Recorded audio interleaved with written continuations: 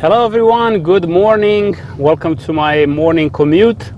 So every morning I'm trying to talk to you guys about something useful about the real estate process and what I've been experiencing and what ideas and advices I have for you. So this morning I want to talk about appliances, because there's been a lot of issues with buyers when they see a house at the open house. They see that the house has a nice stainless steel refrigerator, a beautiful stove, and sometimes even a huge chandelier. That's not an appliance, but I'll tell you about it in a second. So they buy the house, they close escrow, and the moving day comes in, and guess what? The appliances are not there and the chandelier is gone. So what do you do? Because your agent didn't mention that those were not included. You thought they're included because they were in the house when you saw the house at the open house. Well, the contract that we write does not say that the appliances are included unless your agent clicks on a couple of buttons on the computer and says that the appliances and the chandelier is included. Normally everything is included except for what's movable. If you can remove it from the property, it's not included. So the dishwasher, you cannot remove it, so that's included. The microwave above the stove, that's not removable, that's included. But the stove, you can remove it, so it's not included.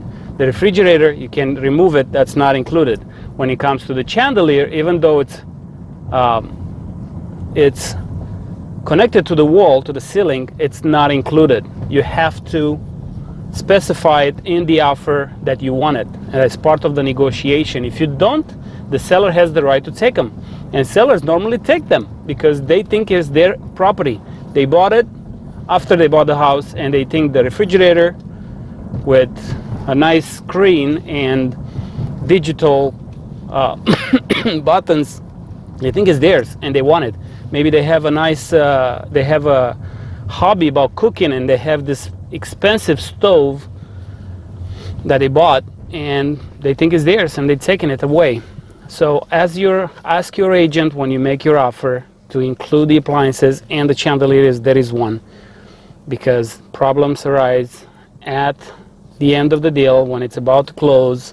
Sometimes part of the contract, it says that you're supposed to be looking at the property a couple of days, within 5 days of closing, to see if it's the same as it was when you bought it. And you might be noticing that the appliances are missing at that time. But a lot of buyers don't even do that. They just get the keys, they go in, and sure enough, the appliances are gone. So just make sure when you make your offer that your agent clicks those buttons. Also, if you're a seller, understand that you can take them away, or if you decide that you don't want them, tell your agent to list it as appliances are included, because it makes the house a little more desirable also, if you didn't want them anyways. So that was my rant for today for appliances and chandelier. Talk to you tomorrow. Have a good day now. Heading back to the office. It's a little raining today, but I will talk to you soon. Thank you. Bye.